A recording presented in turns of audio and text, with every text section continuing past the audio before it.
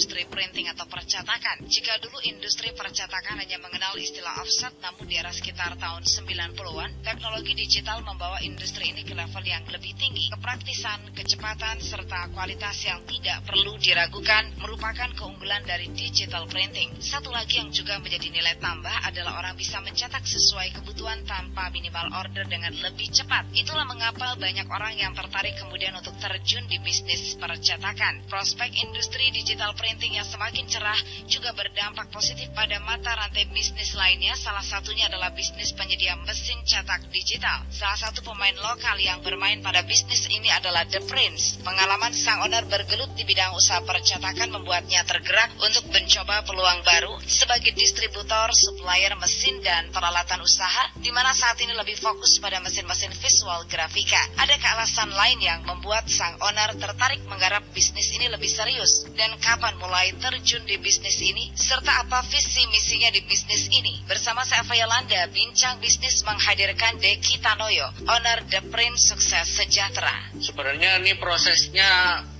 ada mengalami perubahan-perubahan ya. Kalau dari awal saya sih mulai dari nol, jadi dari jasa desain brosur, desain grafis gitu ya. Karena saya ada pengalamannya dulu pernah kerja di percetakan juga, belajar desain di sana, kemudian akhirnya memberanikan diri untuk buka kecil-kecilan jasa desain. Nah, kemudian dari situ lama-lama beralih sekalian ngurus untuk jasa cetaknya. Jadi orang habis desain, kemudian sekalian dong bikinin cetaknya. Jadi orang-orang sekalian, jadi kamu desain brosur, sekalian dong bikinin brosurnya. Nah, dari situ saya mulai terima percetakan juga. Kemudian jadi usaha percetakan juga. Sempat juga bangkrut karena sempat membuka bisnis lain lagi, bisnis tour and travel. Nah, di situ sejak buka 2 bisnis jadi nggak fokus, jadi malah kacau, akhirnya bangkrut. Nah, di situ jadi titik balik sih sebenarnya dari bangkrut tadi. Kemudian saya transformasi lagi ke dagang. Jadi ke dagang yang produk-produk yang saya sudah paham sebelumnya, yaitu mesin-mesin printing itu tadi. Akhirnya jadi seperti sekarang. Jadi kalau dari nol itu saya mulai dari 2007 yang mulai jasa desainnya. Kemudian mulai buka percetakan itu sekitar di 2011. Kemudian untuk beralih ke perdagangan untuk supplier mesin-mesin ini di 2016 itu sudah jadi PT.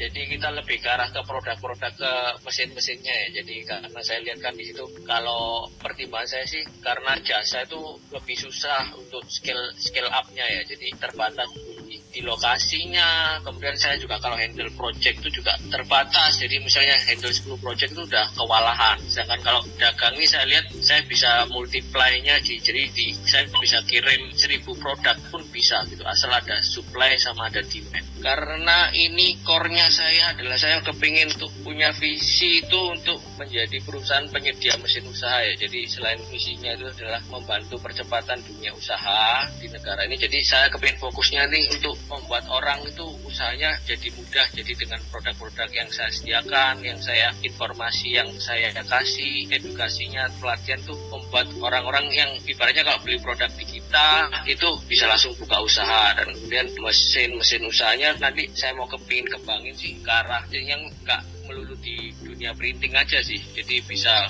seperti mesin pengolah makanan atau mesin jahit, mesin yang dimanufaktur, mesin kayak mesin workshop gitu, mesin bubut, mesin CNC. Jadi saya kepingin orang-orang yang menggunakan produk ini bisa menjadi pengusaha. Jadi minimal dia punya usaha sendiri dengan menggunakan mesin-mesin yang saya sediakan ini. Jadi menjadi pengusaha mandiri. Kita di Jalan Tembok Duku nomor 98 di lokasi tengah kota dekat Tunjungan situ, daerah tengah kota, daerah Demak.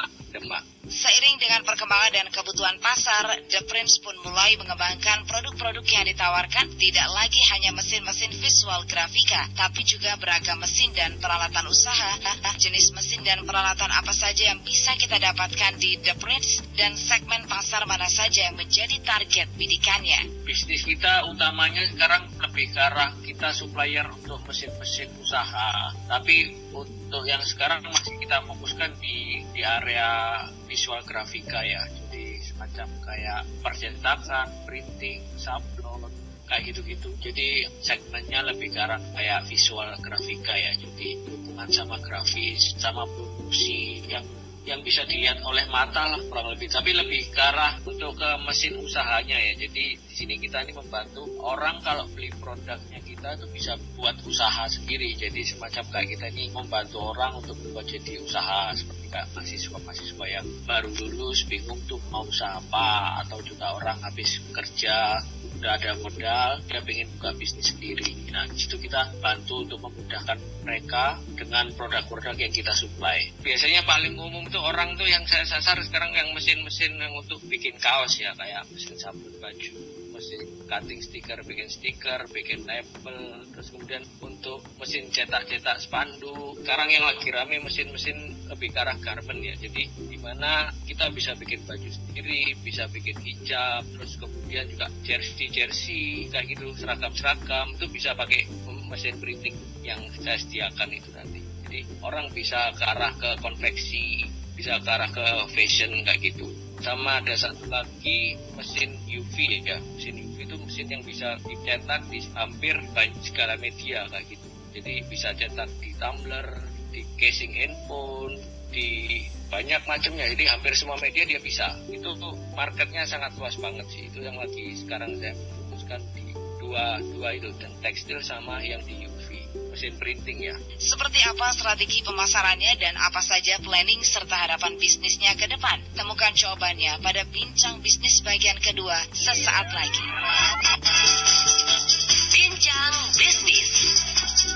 Bincang Bisnis masih bersama Deki Tanoyo, owner The Prince Sukses Sejahtera. Perkembangan bisnis di era digital nyatanya dapat digambarkan banyak orang yang bisa mendapatkan informasi lebih mudah. Hanya dengan menggunakan PC atau gadget, siapa saja dapat membuka informasi yang ada di sebuah website atau media sosial dengan lebih mudah. Banyak juga barang dan jasa yang bisa didapatkan dengan mudah melalui internet. Fakta inilah yang mendorong owner dari The Prince Sukses Sejahtera untuk mencoba peluang berbisnis secara online. Begitupun keputusannya untuk menjadi supplier mesin dan peralatan usaha. Meski sempat jatuh bangun dalam berbisnis, namun sang owner optimis bisnisnya ini akan bisa berkembang semakin baik. Lantas, adakah hal lain yang membuatnya makin tertarik untuk berbisnis secara online? Dan seberapa besar potensi bisnis di pasar online? Serta bentuk support seperti apa yang diberikan pada para pelanggannya? Sebenarnya saya ini waktu tempat bangkrut itu kan bingung kan. Ini harus melakukan perubahan karena bisnis saya yang saat itu saya tidak bisa meng-cover untuk utang-utang yang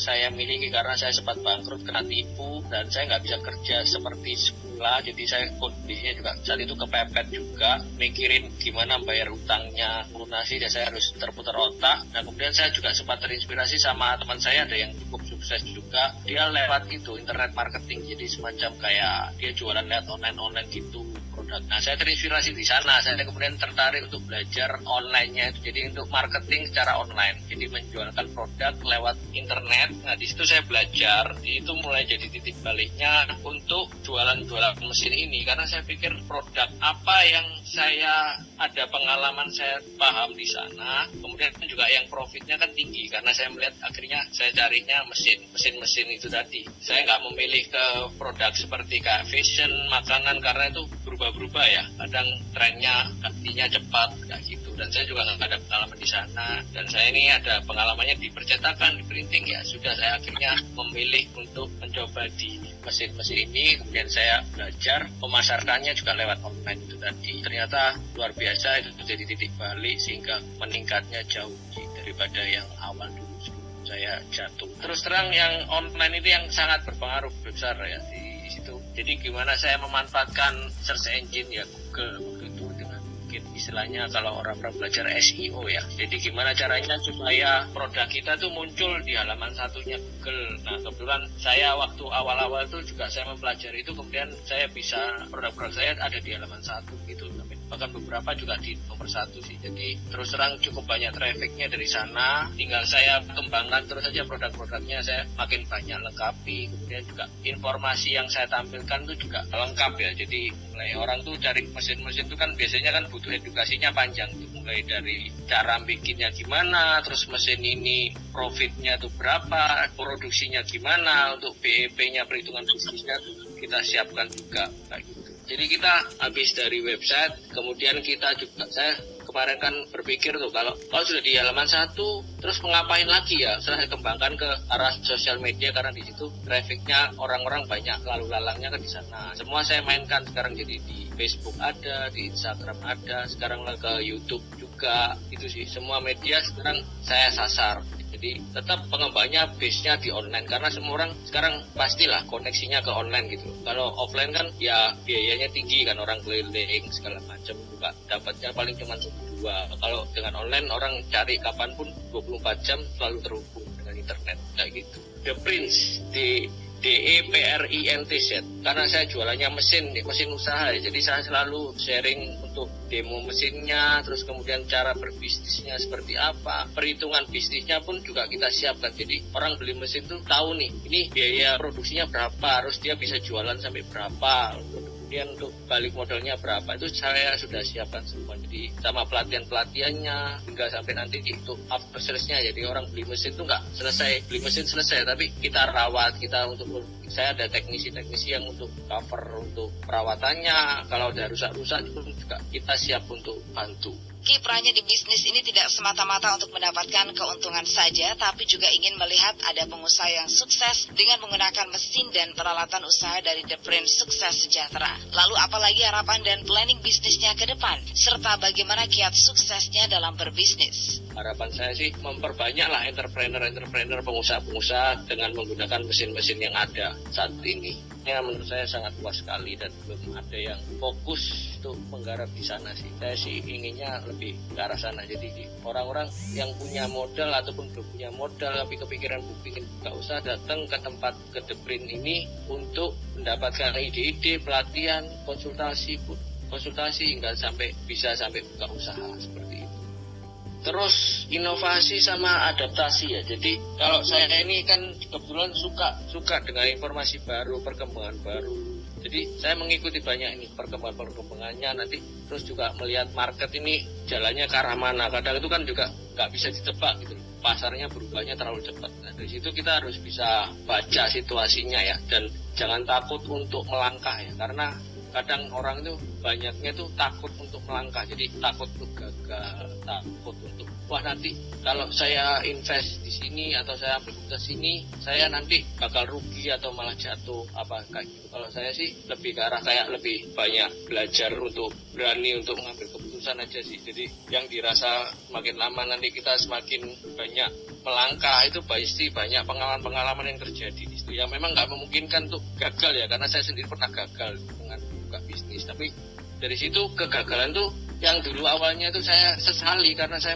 salah mengambil langkah. Tapi untuk saat ini saya merasa bersyukur karena saya itu dari gagal itu menjadi titik balik, sekarang bisa jadi seperti sekarang ini gitu. Jadi kalau coba saya nggak gagal di waktu itu, saya mungkin ya di zona nyaman seperti itu terus gitu. Jadi mungkin stabil ya. Tapi saya sempat jatuh, dari situ saya kepepet, saya kemudian meres otak, kemudian saya cari cara. Kalau mau nggak mau kan itu saya harus eksekusi, harus jalan. Nah di situ jadi seperti membuat keputusan yang sekarang membuat saya seperti ini kayak gitu. Saya sih bersyukur sih dengan adanya kegagalan itu membuat kita jadi lebih matang dan lebih siap untuk lebih level yang berikutnya lah.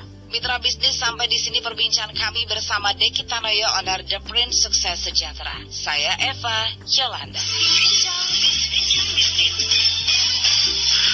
Baru saja Anda ikuti Bincang Bisnis, program wawancara eksklusif seputar usaha dan bisnis. Bagi Anda yang ingin berpartisipasi dalam acara ini, silakan hubungi Pos FM di 504-2288. 504-2288. Sampai jumpa.